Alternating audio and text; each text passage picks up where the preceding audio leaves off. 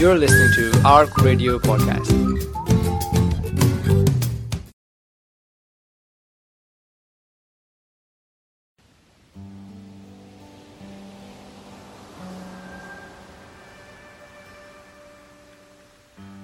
You're listening to Desert Island Gems, an in-depth and intimate interview where we ask our guests to select meaningful gems that they would take to a desert island if they were cast away alone. We hope that their journey inspires you and helps you reflect. For more information on the show, visit the Radio Ramadan Glasgow webpage and look out for extended versions of the interviews on mcmuslim.tv, the new online video channel for Scottish Muslims. My guest today is Naeem Raza, and he needs little introduction for Radio Ramadan listeners. He was the first voice on Radio Ramadan 21 years ago and has since gone on to host TV broadcasts from around the world. However, life started off very differently for Naeem. He was a DJ and became one of the leading Bhangra organisers in Scotland until he turned his life around. He is now one of the leading fundraisers in the country and has recently joined as CEO of the newly established charity called One Family. So Naeem, you've been involved in the charity sector for many years, and now you've taken on a new role as the CEO of One Family. Tell us a bit about this new and exciting charity. I mean, charity sector I've been obviously around for nearly a decade now, and I've worked through the ranks of fundraising on stage, managing projects, managing teams. And just very recently, there was an opportunity to work with Maher Zain, multi-award-winning singer. Alhamdulillah, who's got a following of like 30 million worldwide. Some of the artists that are involved in the scene felt they wanted to do a bit more than just come to concerts, sing songs and charities, raise money, and they don't really get to know anything about it, and they're not involved in it. So Maher and the rest of the guys wanted to get a hands-on approach and be actively involved in what was happening. And concept was One Family. That's the title I came up with. And they needed a CEO. And what's flattering is that, alhamdulillah, when the trustees and the artists sat down, the one name that they all agreed was mine. So basically, the idea behind One Family is not really that much different from anybody else, but we're hoping that our approach will be a little bit different. There'll be celebrity endorsement. So Maher and other artists and celebrities we're working with and approaching will take on the projects themselves. They'll go out to the field to have a look at them. We're focusing on areas around survival, which is your routine things around disaster, war, so do with shelter, medical aid, food, water. Then we're looking at strength around issues like mental health, bullying, domestic violence, and then also around the issue of safety, child trafficking. Going on to success. Success is around whether it's a child's education, whether it's a woman's livelihood, to be able to help people who are in vulnerable situation to go on to better things in life. And finally, sustainability around the green planet and ensuring that we look after the planet properly. So the language you're using is a little bit different. And we wanted to work in the areas where the family has an impact. All the 5 points that I mentioned, every one of those are units where the family is central. And our motto is redefining love globally. So we wanted to come away from the language of aid and desperation. We want to say, what, as human beings, love is the issue, because it's the family unit, no matter where the family is, whether it's in Africa, whether it's Senegal, whether it's Syria, in Gaza, Palestine, or Pakistan, whatever it might be. So inshallah, we're moving on to some very interesting projects as well as approach, and we hope to become, frankly, to be honest, hope to become an online charity more than anything else. Our fan base is global. We have a following of around 50 million people. But of course, we'll connect with people on the street as well that are not attached to Maher or some of the artists or Awakening for that matter. So Naeem, we're going to cast you away to this desert island. Tell us about the first item that you're going to take with you. So I think for me, the first item is the hadith that's mentioned in every book at the very, very beginning. It's all action is but by intention. And it really is the foundation of what we do when we do it. Many times I've been to an event. It's been a very big event. And it's in a plush venue. There's celebrities are there, and you're hosting the event. And you got to step back and think, why am I here? So the intention of every single night, I ask Allah before I go on stage, Ya Allah, make sure my intention is correct. I'm doing it because I want to help people. I'm not doing it because I want to host and stand in front of all these people. And think generally, whatever we do in our lives, whether it's at my position, being on television or on stage, anything we do with regards to our friendships, without regards to our family, with regards to work, if the intention isn't correct, then there's a problem. So without a doubt, the intention of going on the desert island, man, is to try and reflect and think about life, because that's one of the times when you're on your own. You sit and think about yourself. One of my teachers, Dr. Zahid Pervez, used to say that always take out 10 minutes in a day and sit in a room on your own. And you'll be surprised about the things you think about. So yeah, for me, that hadith has so much depth that it really is a starting point for everything we do. And obviously, you're very well known now, but I guess in the early days growing up, explain or paint us a picture a bit about what life was like growing up as a child. Well, we were born in Huddersfield. We lived in a pretty poor neighbourhood, to the point that we used to have to go to the markets, and collect wood that was left over by the sellers of fruit. They used to bring their fruit in wooden crates. We used to bring them home to try and burn the wood. My father was a bus driver. He worked in the factories when he first arrived. Toilets were outside, right? So there's unheard of. My dad was the first person to actually put a bath in a bathroom. Up until then, the bathrooms are all downstairs in the basement. So there were little things. My dad was the first person to buy a car in the street. There were little things that happened. My dad was very good at doing. But life was quite leisurely. It was pretty relaxed. We had a great time. We were the bad boys of the neighbourhood. If anything went wrong, it was always down to us. And then in the area that we lived in, Jack the Ripper dumped one of his victims in the area, and that changed everything for us. The areas that we used to play in hide and seek and cricket and football, the body was dumped literally in the middle of that particular area in Huddersfield, near Willow Lane East. So I think from that time, not only the area changed, but I think our perception of childhood changed. We didn't feel safe anymore. People started to move out. And then obviously my father and many other from Faisalabad, that kind of neck of the woods in Pakistan, decided to come to Scotland where the opportunities in business. But childhood wise, some beautiful memories. Still know and meet the people that I knew then. There's different types of communities then. We're talking about people who were in and out each other's houses. Didn't have to knock on our door, make an appointment, or give me a WhatsApp, or let me know what day you're coming on watching. There was none of that stuff. I even remember I've got a cassette lying somewhere that I recorded off the television to try and record Top of the Pops. There's no recording facility. Life was very different, man. It's very different from. So how old were you when you came to Scotland? Came to Scotland when we were about 14, and I went to Abraham High School. It was a brand new school. That's where I was close with Gregsy Gill. Gregsy Gill was filmed. We were one of only 2 or 3 Asians in the entire school. And I think we were only one of a handful of Asian families in the area, Pakistani families. So it was a bit of a novelty for people when we first turned up here. Did you face any challenges as just being the handful of Asians? I think my sister faced some challenges with 1 or 2 people, but I think generally we didn't have any problems. I think once in a while my dad had the shop built, so behind the school had the odd issue. But I think generally people were quite welcoming. And what was the atmosphere in the house? Was there a lot of focus on education or doing well, or on religion and faith? What was the sort of ethos at home? Yeah, my dad made sure that we didn't go to the shop too often. He wanted us to do well in our studies, and sadly I didn't. My brother did well. I mean, he's the only graduate amongst the 3 of us. My sister didn't do very well either. She left school quite early. Myself, I did get into university, but then I started to see the nightlife and ended up being a disc jockey. And we'll talk a bit about that shortly. But then tell us about your next item that you're going to take with you. This is a beautiful quote by Khalil Gibran, and he says that one day you will ask me which is more important, my life or yours. I'll say mine, and you'll walk away not knowing that you are my life. And I think this one for me, I'm a bit of a romantic, and love, Rumi and various other people who have spoken about the depth of love. I think it's a phenomena that only some people can understand. And this one for me is quite profound. That somebody's asking what's more important, my life or yours, and you say, well, mine is, and they walk away not knowing that you are their particular life. And I think obviously for me, I got married. Well, my wife and I knew each other before we got married, and then I actually ended up marrying somebody else. And then we met each other a few years down the line and got married, and 25 years later, alhamdulillah, we're here now.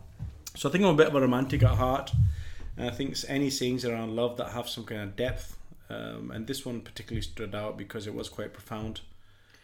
And was that quite a difficult time for you, I guess, in terms of this whole idea of relationships and marriages? Because I guess it's a different time.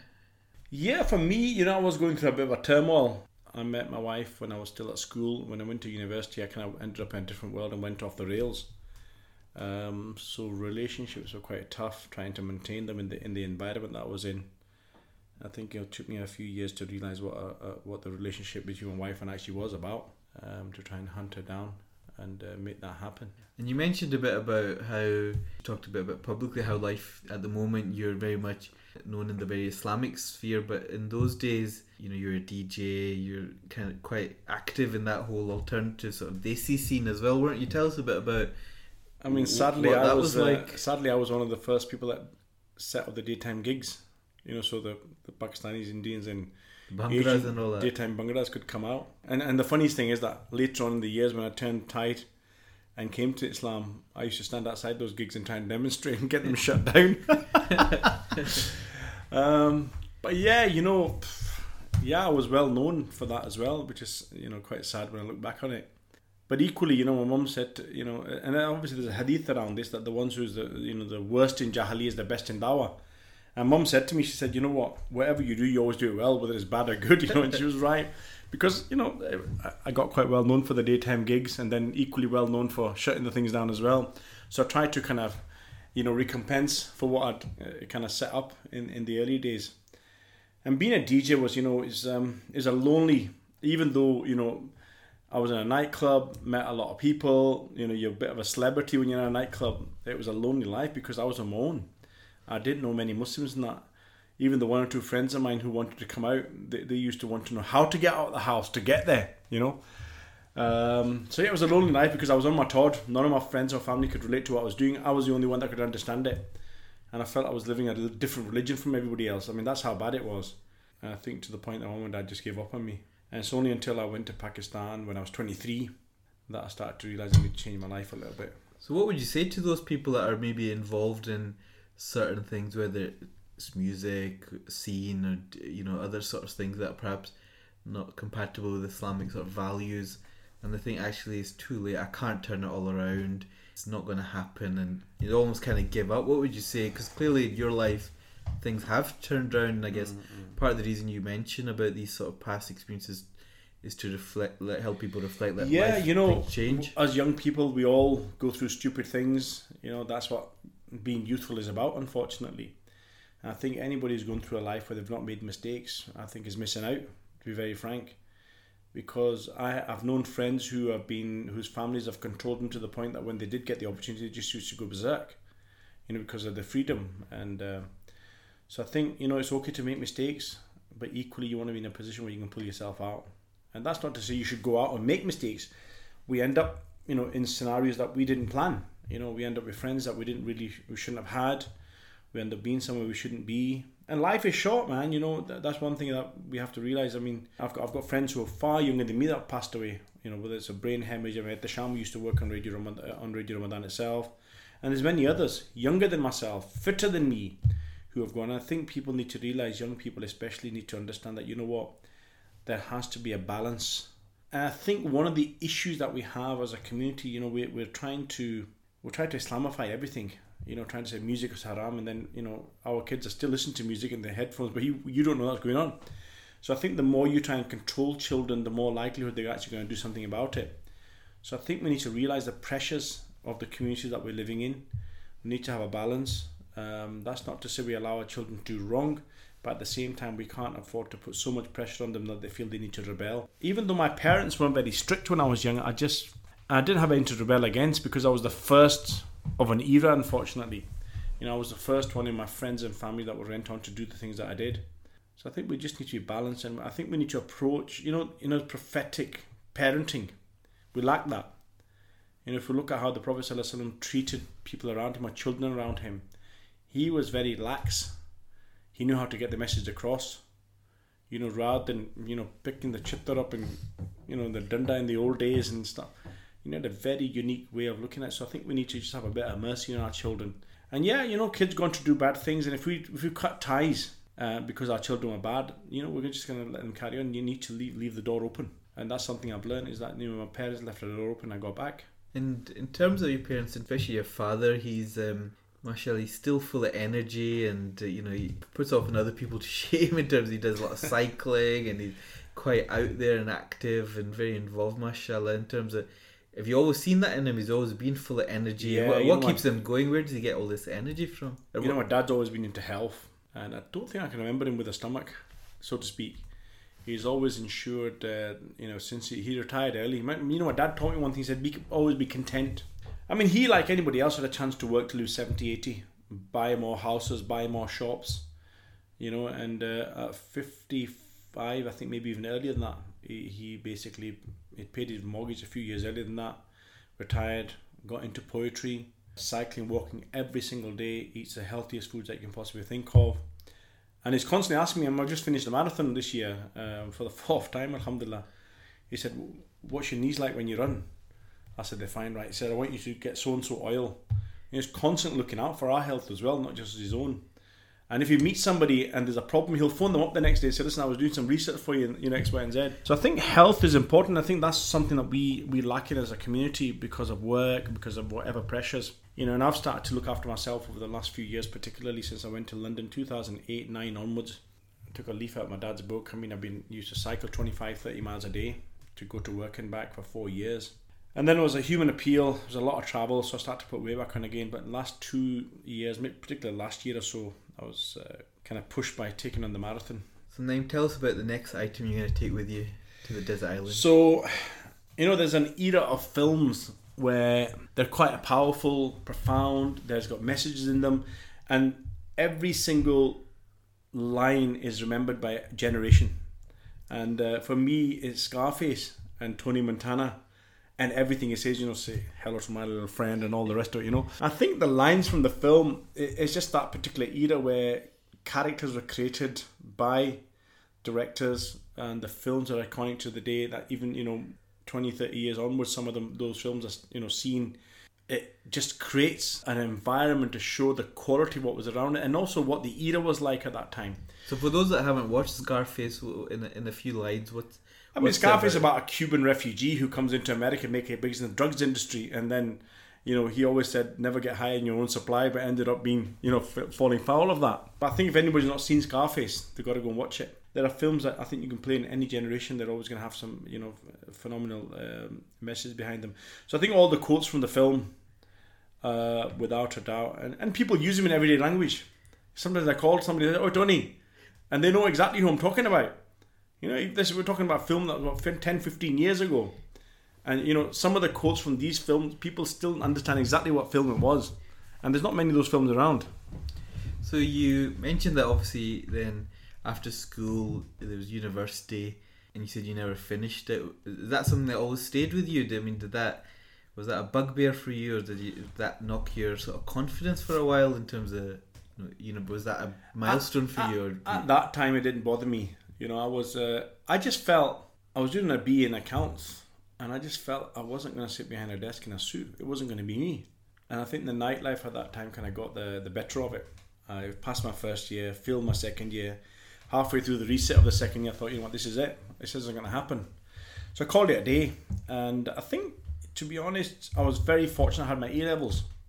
So when I came back from Pakistan, a job came up in the civil service in the Inland Revenue. HMRC as they call it now. Taxman. It was in London. And there was a shortage of, funniest thing is how London is today and how it was then. You're talking about 1989, 1990. There was a shortage of staff in London, believe it or not. And the job, subhanAllah, I was standing in my dad's shop in Lark Hall, looking at Daily Jank. And advert came up for the HMRC. Applied for it. They were looking for people with A-levels, or hires as we call them now, or we called them hires. And I got the job, and I had to move to London, and that was the start of my civil service career. So there was a bit of a blessing in it, because I got in a management grade, which most graduates, I met graduates on the journey in the civil service who were just numbskulls, and then I realised that, life isn't about a degree, even though I've made sure that both my kids get through it, because, there's an expectations that your children should do better than you. So I'm lucky I didn't have a degree, so my betterness for my kids is to make sure they get a degree. Was that always in your mind, I guess, with your own kids? Not really. I think trying to push them to the education was quite important. Always give them Alhamdulillah, I think I've done quite well without a degree. But sadly, not everybody's lucky. Not everybody has the same chances that I had, or the opportunities came to them. So I think a degree is to some extent, what do you call it, an insurance policy. Because any job you go for, if you've got a degree, you're kind of 50% through the door. And the other 50% is your competencies, what you're actually good at. And I was quite fortunate that I had good competencies, a strong character, and no one's ever asked about my degree to this day. Not that I've got one to show, There was a period when I thought, maybe I should go back and finish a degree off. I think it's too late in life now. But you were with Inland Revenue for quite a while, and you did quite well there, didn't you? 15-year career. I travelled the country. After 2 years in London, I came back to Cumbernauld. I worked there. And then I spent 6 years on the road for different departments. Ended up back in Glasgow. It was that kind of, just prior to that kind of time, 20 odd years ago, Zen's now 22, 23, so about 22, 23 years ago, when one of my uncles died, and it was my mum's cousin. And I had to take some people down to the mortuary at the Central Mosque and show that they wanted to see the face because they couldn't come to the funeral the next day. So I took them down, and that night, I remember it was a crisp November night. I remember the weather. I remember standing there. The moon was out, and they pulled the body out of the fridge. Not that there's anything wrong with him. He had had a heart attack, but the thought of being pulled out of the fridge, that was a turning point for me. I thought, I've got to sort my life out. Because even at that particular stage, I was still doing stupid things. So Zen was a month old. That was my turning point. That time in November, I thought, I've got to sort my life out. And that's when I kind of moved on to get involved in Young Muslims. But just before that, how did you turn things? How did you leave that old scene and that company? Because that can't have been easy. You were kind of leading that whole pack, weren't you? And then how did... Fortunately for me, I was working in Stirling Tax Office. And one of my cousins, a lot of my cousins live out in that area. One of them was very heavily involved in Stirling Mosque. So that particular Ramadan, I started going to the mosque. That was the starting point, and the year after I actually did the i'tikaf. So it was already in my system that I needed to sort things out, but that was a turning point. So I think, to be honest, it was about the company. When I was there, the guys in the mosques, they said to me, we want to set up something for young people here. And can you be our in charge, because you're a strong character, And they said, we've seen this group called Young Muslims in Glasgow, let's go meet them. So we went to Glasgow. Sajid Qayyum and some of the guys that are still working at Radio Ramadan today, we met them and said, right, we're going to set our own little place. So can you speak to the mosque on our behalf? So I went back to Stirling, had a chat with the mosque, and they said, yeah, okay. We became so popular to the point that the Imam was not happy, right? And we kind of got into a bit of a squabble because the popularity of Young Muslims was more than what the Imam was doing with young kids. So I ended up leaving the mosque for a little while and kind of going back off the rails. And then that was as the death of my uncle happened. And that was the turning point. So it was kind of ingrained over that period. I got to know friends that were in the particular, within the deen that they're trying to practice. So, and did any of the old friends keep trying to pull you back in and say, look, what are you doing? There's always one or two people. But fortunately for me, a lot of my friends, we all went in the same journey. We all went in the same journey at the same time. Most of my friends weren't intensely involved in what I was doing, but they would dabble in it. So for them, they'd already made the changes, and I was a kind of final part of the jigsaw to come in and sort things out. So yeah, I was quite fortunate. I didn't have many influences once I started. And you know what, changing your life, when you come into a Muslim organisation and you have people around you, it's very difficult to do stupid things. So when I got into Young Muslims, so I was put in charge of Stirling. Then I set up a branch in Cumbernauld, got involved in the National Young Muslims. So straight away, I was in a position of responsibility and I had to change my life anyway. So I think being around the right people made a big difference. So now tell us about your next item that you've chosen. I'm a big football fan, Glasgow Celtic, and this one is to do with Jock Stein, who's now passed away. And this is something I put in life, not just for football, but business, charity, Radio Ramadan for that matter. He said that football is nothing without fans. And that holds true in whatever you're doing. You might have the best product, you might have the best radio station, you might have the best business, the best charity. But if you can't look after the people that are following you, that are buying your stuff, that are listening to you, then there's a problem. And the fans are the people that matter. So those fans could be clients, they could be listeners, whatever you want to, whichever you look at, they could be donors. So I've always felt that, you need to follow the journey of the listener. So when I remember the years when we were planning Radio Ramadan, we'd sit and think, right, what are they doing at 7 o'clock in the morning? What are people doing at 9 o'clock in the morning? What are people doing at 1 o'clock in the morning? 1 o'clock in the afternoon, or 12 o'clock on a Friday night? What kind of programming should we have? And same with charities that I've worked with, I've always said, when you're planning the campaign, think about the journey of the donor or the volunteer. What are they doing?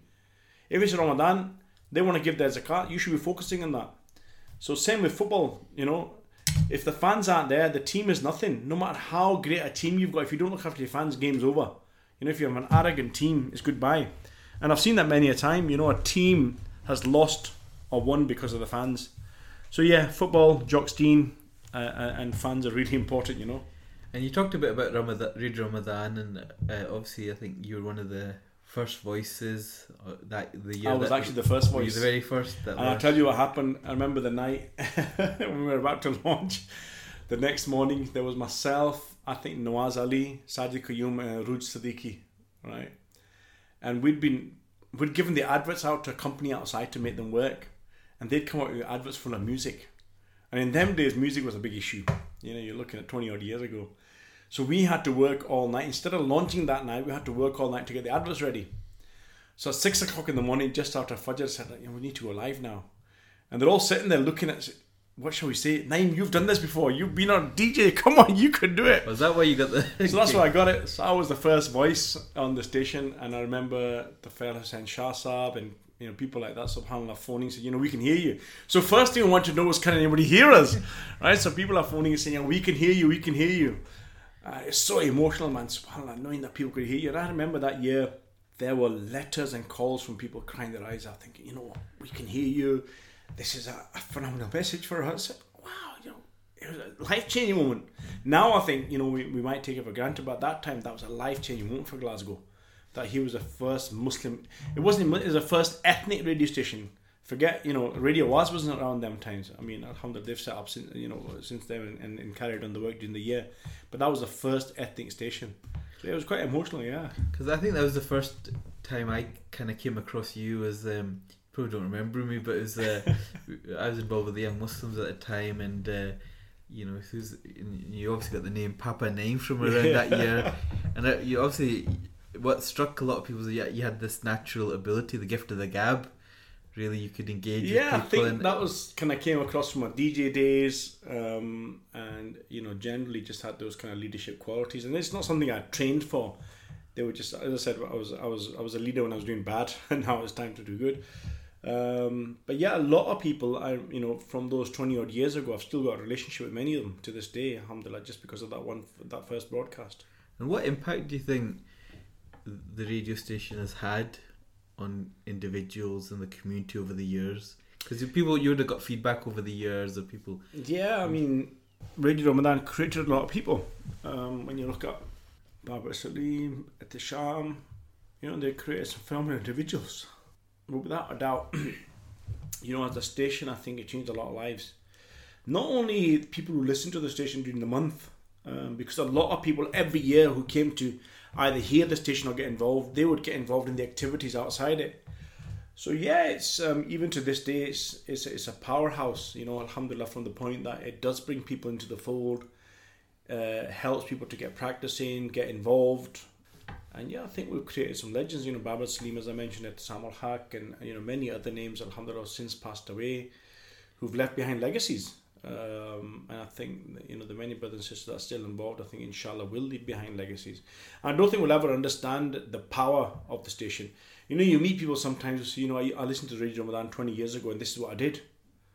You're like, wow, okay. Because that was, I guess, for the listeners, it was obviously a time before the internet and everything was really prominent. Now you can click a button and listen to anything really, and sometimes you forget that. And I guess it was giving people a voice. And recently somebody was talking a bit about Imran Sabir. Yeah, look, there's Imran. His first phone call to the station. I remember the first time he called, and I think it was on Twilight Zone. Shaukat, myself, Rehan Sheikh, and many others were sitting there. I remember when Imran called, and people thought we thought it was a hoax. Because for people that don't know Imran, yeah, he had various disabilities. He was blind. He had a voice disorder. He had a very unique condition, and he spoke with one of these voice machines, the voice box. So when he called, I think that first night everybody thought it was a hoax. Oh, it's a bit odd. But I said, no, hold on a minute. This sounds real. And subhanAllah, Imran called every single night, literally. And as the years went on, we ended up setting up a study circle at his house to go and see him rather than him coming out, because he had mobility issues as well. To the point that, you know, we named an award after him at the Scottish Muslim Awards, and, you know, subhanAllah, there was obviously a charity set up in his name to help young people who were blind, who were disabled, for that, particularly the Muslim community. So yeah, there was, you know, there's been those 3 or 4 individuals that have since left us that were without a doubt an inspiration. So take us to your next item now. Next item is, funnily, on where we are right now, that every soul shall taste death, and I think it's something that we underplay, the verse in the Quran. It's a massive meaning, you know, that everything we do is going to come to an end one day. When it's going to come to an end, how, nobody knows. So it's helped me in my life, because many a time where I've thought to myself, I'm about to do something wrong, right, or in the middle of something that I think, you know what, I shouldn't really be doing. I've had to sit back and think, you know what, wait a minute, this isn't right. And also it's a reminder for people around me sometimes that, you know what, we're all got to go one day. So when somebody causes injustice, I mean, you know, being in my position, I've met a lot of people where 2 people have been unjust to each other, and you say, you know what, well, you know what, you're going to have to pay for it somewhere along the way, because it's going to come to an end at some particular point. So I think just the fact, and you know, every soul shall taste death. When people hear that, it's quite a negative impact, but it's positive as well, because if you do good in your life and you know in your heart what you're doing, you're looking forward to that moment as well. Not to say that I am, but it's something that we should all aspire to, knowing that we're going to meet our Creator whatever actions we take. And again, you're talking about young people who are on the wrong path, like I was when I was younger. I think, you know, something you should reflect on. That time is short, but we don't know how short it is. You ever been in a situation where you've thought you've been close to death? I've had a couple of occasions. I nearly got stabbed once at a nightclub, so that was a kind of turning point. A knife just whizzed past my face. I mean, it was in the middle of a fight. I think the second time was I had, you as a doctor might know, but it's palpitations to the point that, is it called arrhythmia or something? I was out for 10 days. That was quite scary. And there's been a few moments here and there where, you know, for example, you get stuck in the tube. It's quite claustrophobic, and you don't know how long the tunnel is and when it's going to move. So we're going to be stuck in here for a while, and you think, oh my God, I'm going to run out of oxygen and stuff. So there are times like that I've thought, you know what, I'm going to die in this place. Hajj itself, you know, we've been in a few situations where the crowds have been just phenomenal, to the point of fear. You know, not knowing what's going to happen next. So yeah, there have been occasions where you think, you know what, this is it. And you've had quite a unique experience of Hajj. One of the very fortunate people to have gone many, many times, and obviously help a lot of Hajjis, you know, go through that experience. Tell us about, you know, where that all started, and how many years have you been now? This year will be, I think, my 20th. MashaAllah. Inshallah. And it started in Glasgow. It was the turn 21 years ago. So, I mean, I was obviously involved in Radio Ramadan. I was making a change in my life. I was making the change in my life, the kind that when you first come to Islam or start practicing, you want to, every time you see an opportunity, you want to do good. You want to take the opportunity. So, Shields Road Underground, I was just driving up towards Pollock Shields, and there were a couple of Auntie-Gs walking up with their shopping bags. And I remember it was a Sunday, it was sunny. There used to be a car boot sale in that area, on that particular road. They must have bought something. They were walking up. I don't know why. I took the opportunity to give them a lift. Never met them again. Don't even know who they are. Don't even know they're still alive. Dropped them off, and one of the women looked back in the car and she said, "Beta, may Allah help you to perform Hajj every year." I never thought anything of it. Came back and told my family. They're like, you know, what the hell are you doing? What if they called the police? You're trying to pick them up and all the rest of it. You know, I'm thinking, come on, man. I'm trying to do a good deed. And subhanAllah, the year after my mum and I, and Sajid, Shahid Qayyum, Sajid Razak, Mazhar Khan, Adil Ibrahim, 17 of us from Glasgow went on a trip of 60 people with Forces. And when I was there, Uthman Muqbil, who was the president of Forces at that time, who actually, subhanAllah, came on to be my CEO at Human Appeal, he said, look, why do you come back with us next year as a group leader? And that was it. 4 or 5 years down the line, Forces kind of died out. Dome tours got set up. Abdurrahman Halbawi. And, we've been going together for 20 years. And going each time, I mean, does it ever lose its special sort of feeling when you go, or is it can you get? I guess you shouldn't. I don't know. Some people would say, I mean, can you ever get desensitized to Hajj so frequently? For me, when I go, the first view of the Kaaba is like a big smile thing. I'm back, and we go with a very different intention. Obviously, we go to perform Hajj, but our job is to look after 300 people. I mean, I'm not involved in the company. I don't have a financial interest, but for me, it's about serving the Hujjaj. So our journey is very different. It's not as spiritual as anybody else. So someone going to Hajj for the first time, I can't experience that anymore. I've done it once and that was it. But what I do is, alhamdulillah, I've been very fortunate over the last 20 years to make Hajj for 20 different people. I've done a couple for myself, and then I've picked up somebody who's passed away every year by consult. I consult my mum first. So who's passed away this year that we should do it. And she initially, for the first 10 years, named me relatives, from my dad and my mum's side who'd passed away, and then also my wife as well. One of her cousins passed away. I did Hajj for him. But now, as the years have gone by, I've started to look around friends and people who couldn't afford Hajj to go. So no, it doesn't lose. It doesn't lose its value, so to speak. Every year the Hajj is different. There's different challenges, and because the intention is to look after 300 people, so we're making Hajj on behalf of 300 people, not just for ourselves. But equally, there's moments where you get a spurt of emotion and spirituality because you're in the Haram on your own, or the day of Arafat, or you've met somebody, someone said something.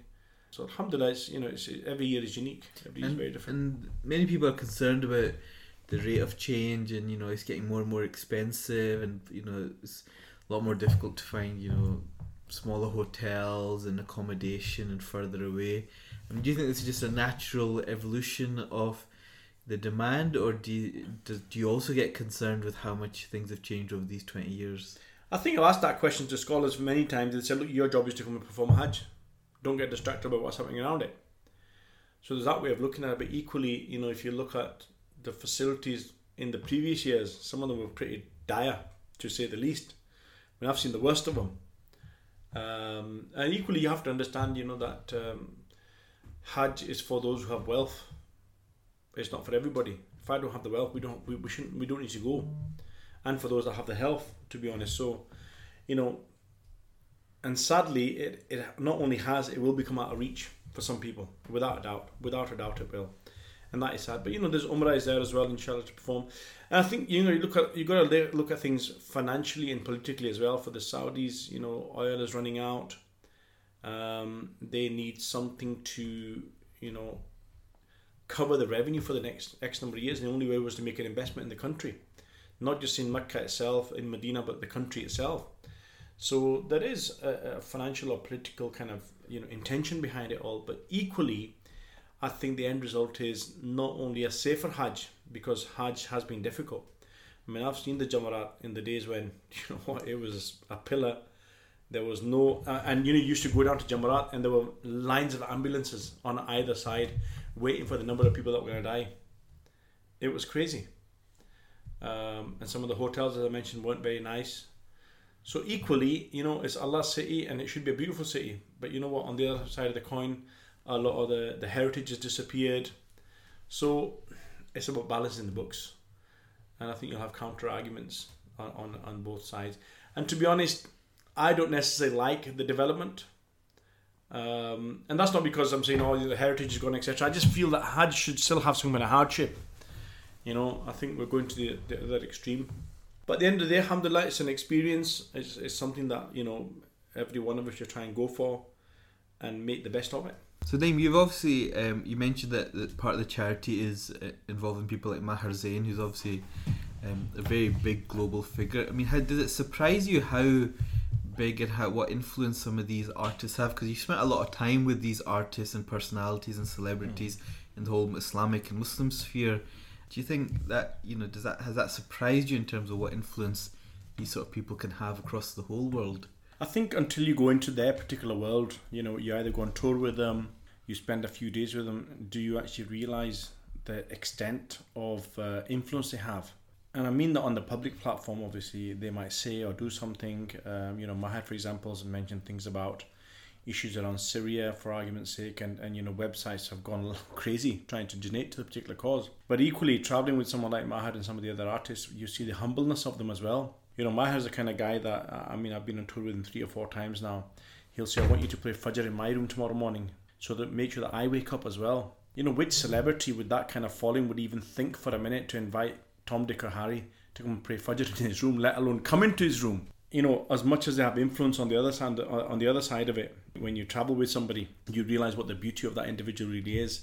And that was also a convincing factor for me to, take the one family proposition fairly seriously. That I knew Maher's background, I'd travelled with him, and I knew that I'd been in good hands. And we were kind of pretty much on the same platform. But yeah, look, influence celebrities, no matter where they are, whether they're footballers or musicians, every one of them has a phenomenal influence amongst their particular followers. The idea of one family is to try and get celebrities at that level to do something positive beyond their particular speciality.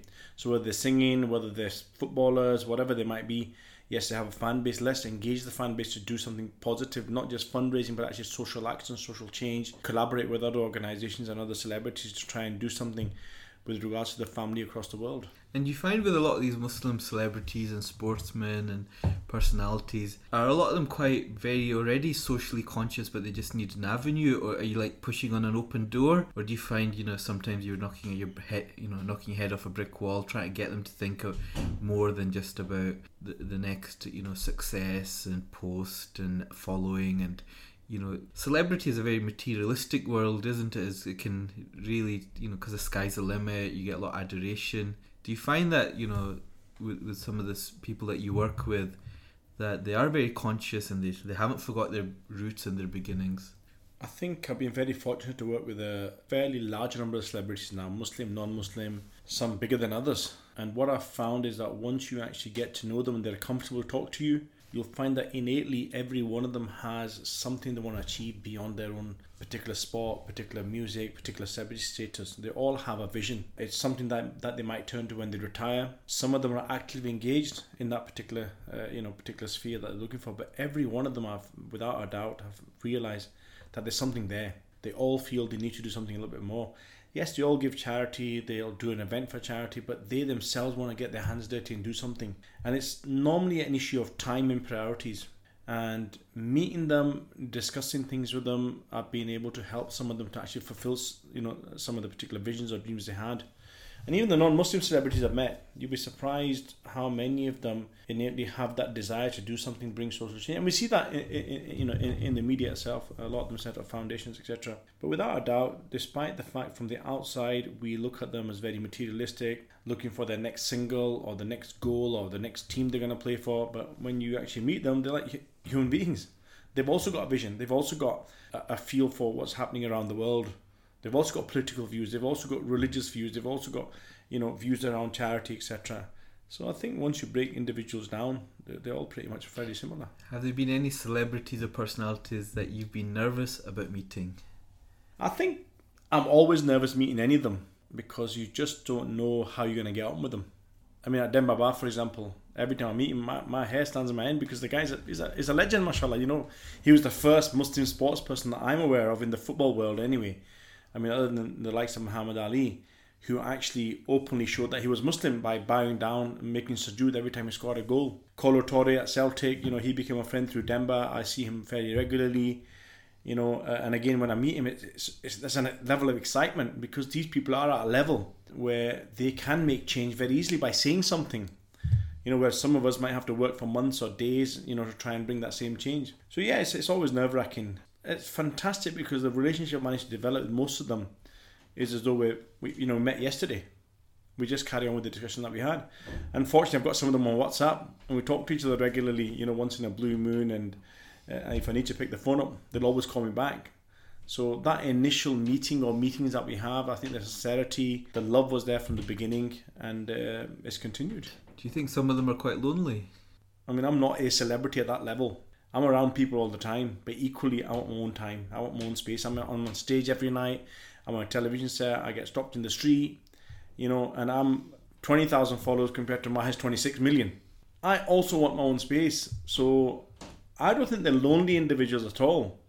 They've got families like we have. They've got friends like we have. What maybe is more difficult for them is that they can't go out shopping. They can't go out for a bite to eat without people. I remember meeting Demba in Istanbul for a meal one night. And there was a table of 20 people who had finished their meal about an hour, as we were starting, and they were sitting there waiting until Demba finished his meal so they could actually, meet him and get some photographs taken. And then he had to go out through the back because there's so many people gathered outside knowing he was in town. Maha's the same. People wait outside for him at a concert. But I think, no, they're not lonely. I think the people like us, they have their own family lives as well. I think the challenge for them is trying to maintain that balance of being on stage, being on a pitch or whatever it is, and then being able to go home and live a normal life. Maha, for example, is very domesticated. He's got a degree in aeronautical engineering. He was a lorry driver before he became as he was singing. And he basically does his own DIY at home. Whereas you expect someone at his level to, bring people in. So yeah, they're normal people, man. So Naeem, tell us about the next item you're going to take with you. The next item is a twin item, so to speak. One's from my father, one's from my grandfather. And they're both things that, they kind of come from the verse in the Quran that with every difficulty there is ease. And whenever there was a moment where, we had to go somewhere. I mean, I remember my dad and his brothers and sisters might have to go somewhere where they didn't want to go. My grandfather always said, "Subah oni the shamani," which means that the sun will rise, the sun will sink. The time is going to go. So if you have to be somewhere where it's not comfortable for you, don't worry. The end will come and you move on to something else, And I remember there's a really big low point in my career once where I was pushed out of something that was quite emotional to me. There was a sentimental attachment, and I was literally sitting in the top of the world in the position I was at this particular post I had. I remember when I left him, my dad said something to me. He said, "You know what?" He said, "One door closes, another 100 open." And I never looked back, because that was the turning point of where I got to where I am today. Even though at that time was the worst thing that could happen. So I think, the particular quotes from my father and my grandfather and the verse in the Quran, just really about difficulty and helping people to understand that, you know what, it's going to move on to something better. And I remember you got very well known, I guess, as almost the go-to person when there were people had issues, back in the days. You're like the guy at Reservoir Wolf, the troubleshooter, the firefighter. Any issue going on, call Naeem. Is that something that you found quite natural in terms of being there for people, or did you find that quite hard? Because I guess it's very time consuming, quite emotionally draining, and often I think people with very challenging problems were coming to you because they couldn't go elsewhere. So yeah, I think a lot of the times it wasn't that I could solve the problem, but I knew somebody could. So I think it was a case of passing it on to somebody else who. So I think today, alhamdulillah, I think it's been very, very rare if someone's come to me with an issue or they needed something that I've not been able to pass them on to. I know a man who can, and follow that through, and I like doing that. Helping other people out, and it's just a testimony to the community that we have people with so many different skill sets that we can actually relate to, and that's what the Ummah's about. About referring to each other for our problems, our solutions, our issues, etc. So I've built obviously a very good phone book over the years, and alhamdulillah, I've been very, very fortunate. Even when I got in the charity sector to try and when we used to look at holding events, I always knew somebody in some city that could take something on. So I think having those relationships is very important, and those relationships weren't by any means the intention that this guy will come in handy one day. I never ever make a relationship on that basis. It's just that you get on with people, and as time goes on, they might need you, you might need them, and you can pass each other on to different people. And would you often counsel them that, look, things will get better, these issues and difficulties will pass, just very much as your father and your grandfather used to tell you?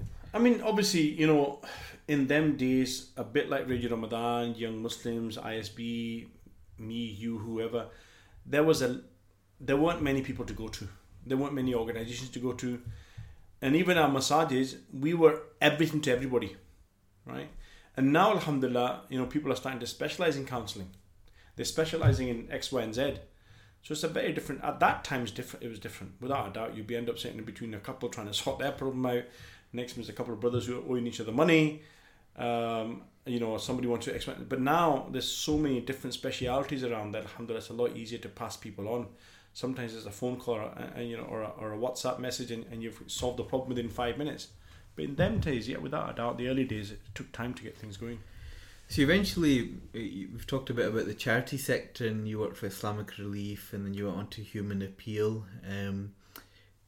Tell us a bit about those Islamic Relief days. They were quite a vibrant, buzzing days, weren't they? For those few years? Basically how it all started was that when I got into ISB, the Islamic Society of Britain, I ended up setting out a training course. And Farkhanda Chaudhry's father, who's passed away since, may Allah bless him, he was approached by the National Health Service to say, look, could you do a training course for us about how to treat the Muslim patient? And he said, look, I'm not very well. And they said, but I know a guy who can. So they contacted Nawaz Ali.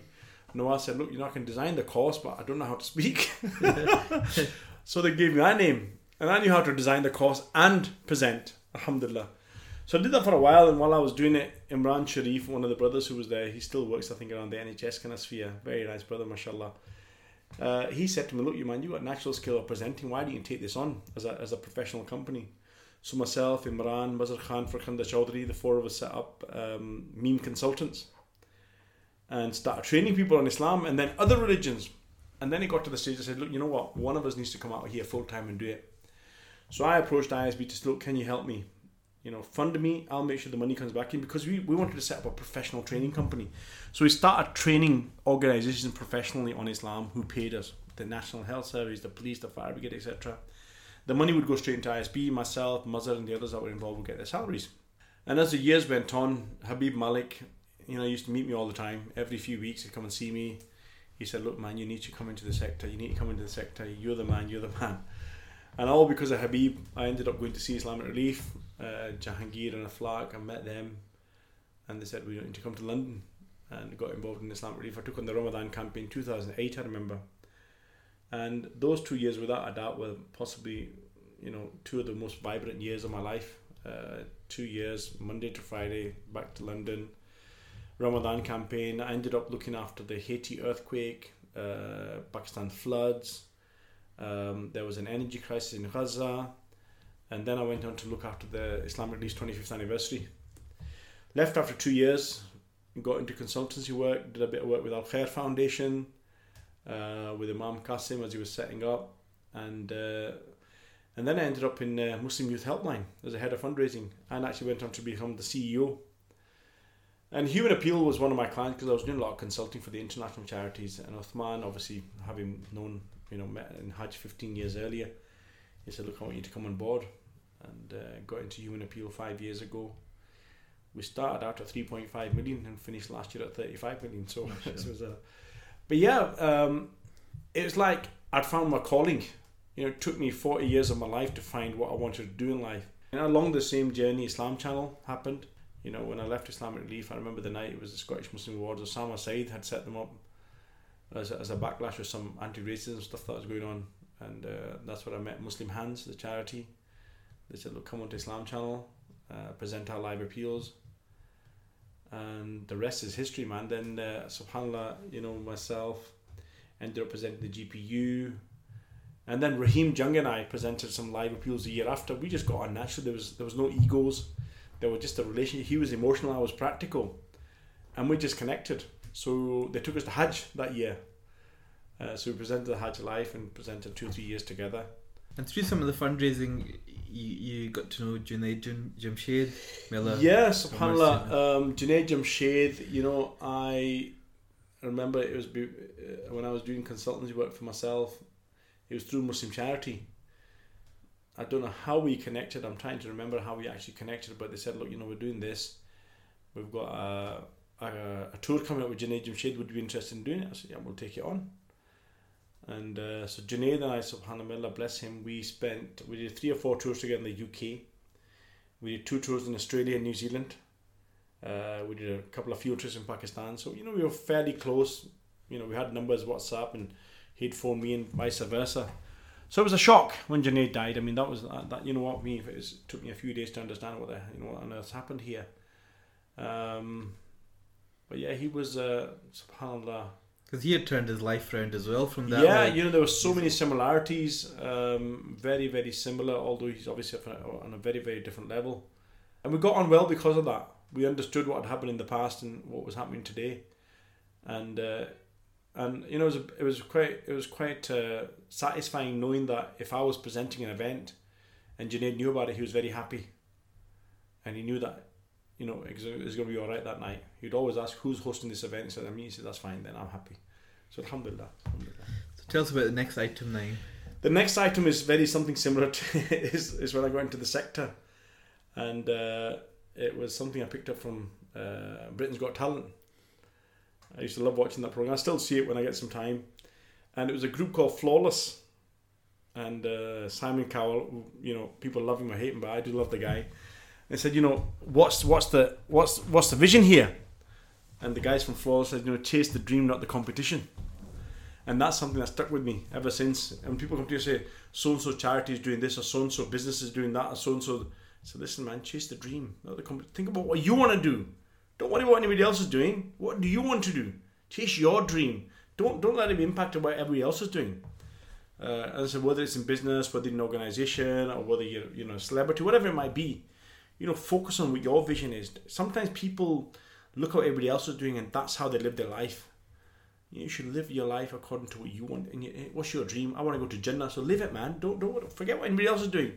I want to do this. I want to, you know, whatever it might be.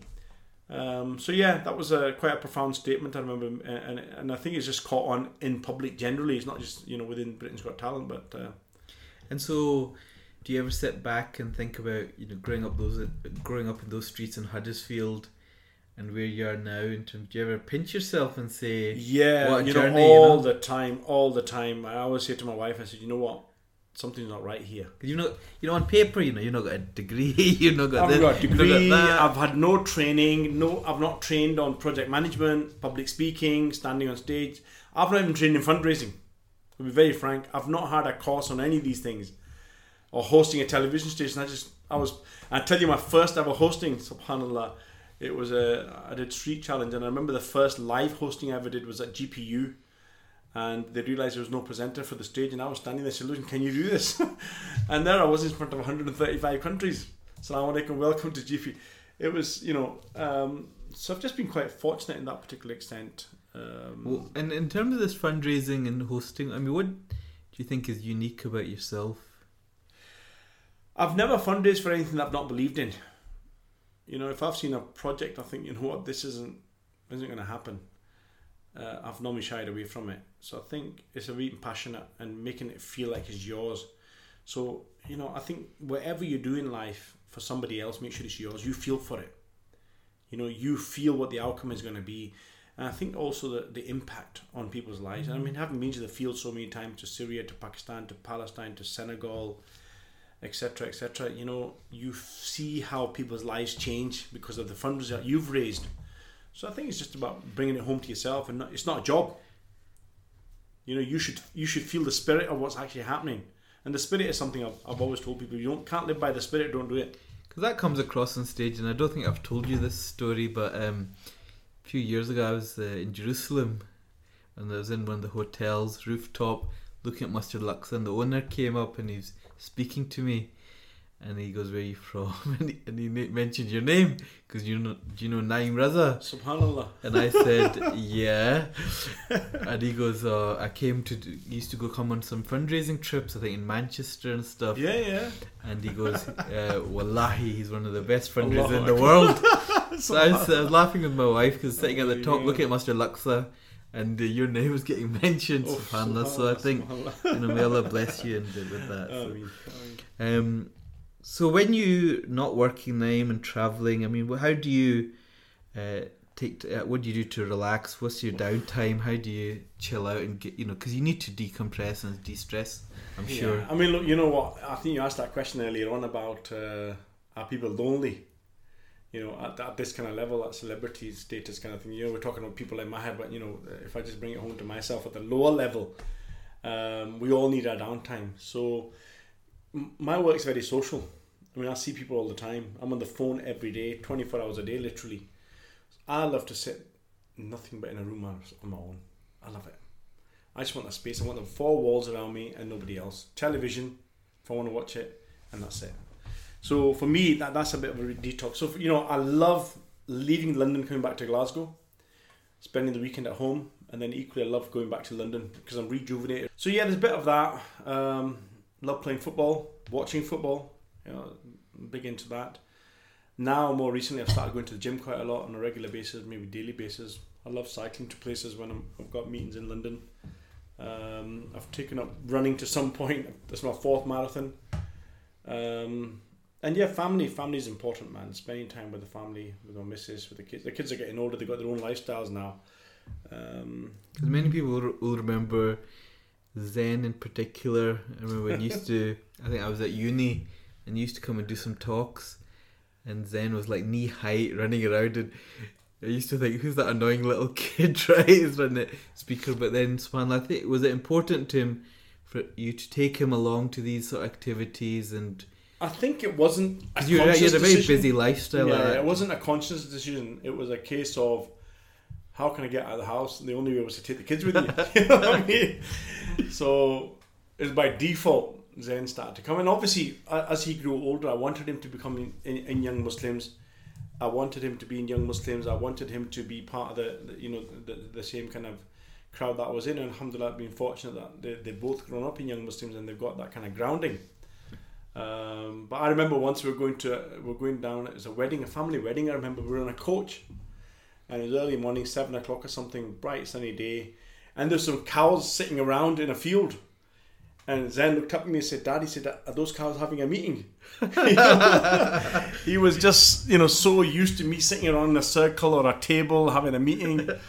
So it was kind of ingrained in him. And now, alhamdulillah, he himself has run certain projects and stuff like that. And alhamdulillah, he's grown to be a strapping young man, mashallah. So the name, as we're coming towards the end of the interview, let's come on to your next item. Yeah, I've got a couple of items left. So this one, I'm going to sing it for you. Can I sing it for you? Go for it. All right. So this one is, okay.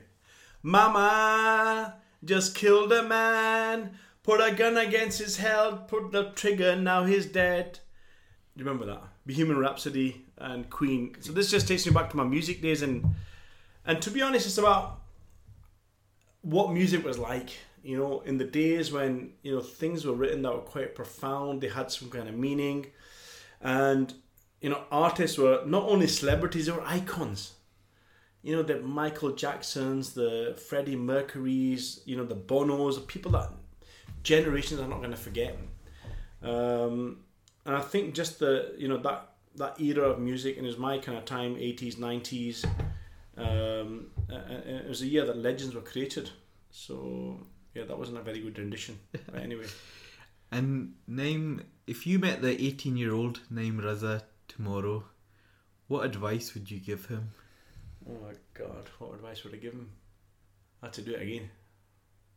Because I think I've had everything in life. If I was to say to him that, don't make the mistakes, I think I wouldn't be here where I am today. So I think I would say do it again. There's some, regrets, subhanAllah, in life, but that's just the nature of the house. I mean, the nature of the beast. I remember not buying a particular house and missing out by.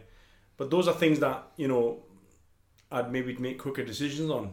But I think life, I would say live it again and do it exactly the same and, make the best out of it.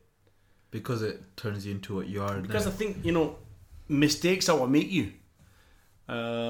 Your experiences are what make you, and if you lost some of those experiences, I think you wouldn't be the same individual. I'd certainly, I don't know, it's a tough one. Would I give any other advice? I think do it again. I said play it again, Sam. And coming on to your final item name that you take with you. I think, just three legends, in my opinion, who's not only their era, but their quotes are things that inspire me constantly. Malcolm X, Muhammad Ali, and Martin Luther King.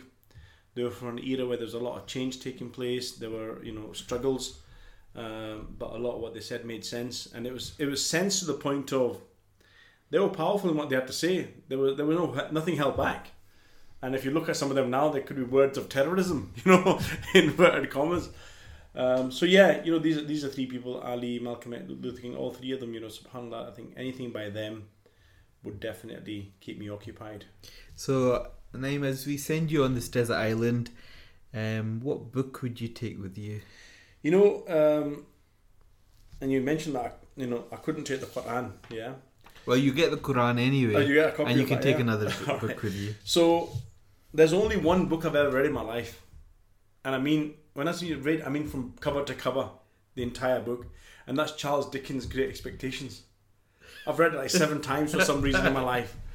And any other book I've read some paragraphs, but you know, I don't know why.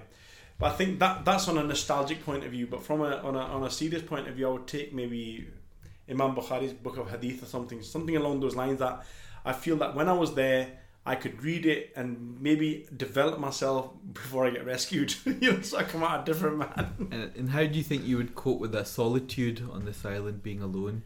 If I've been to a day in London, it'll be fine.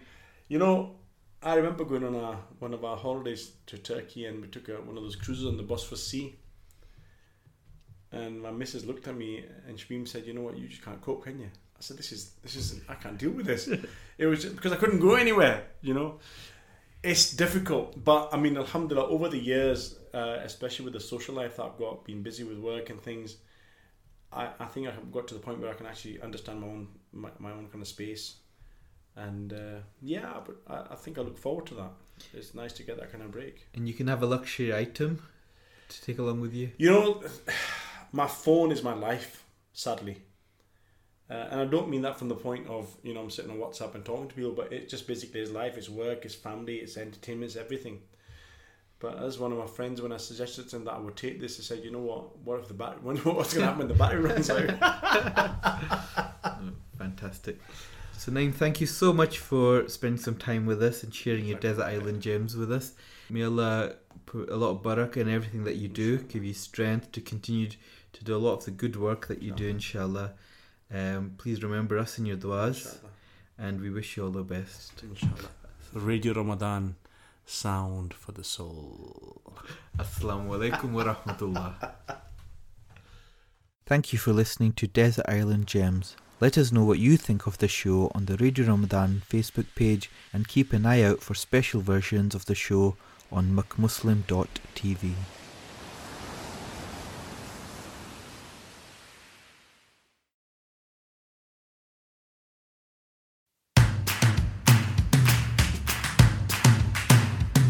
For more information and to listen to more podcasts, visit us at arc.score or check out the Arc Media app.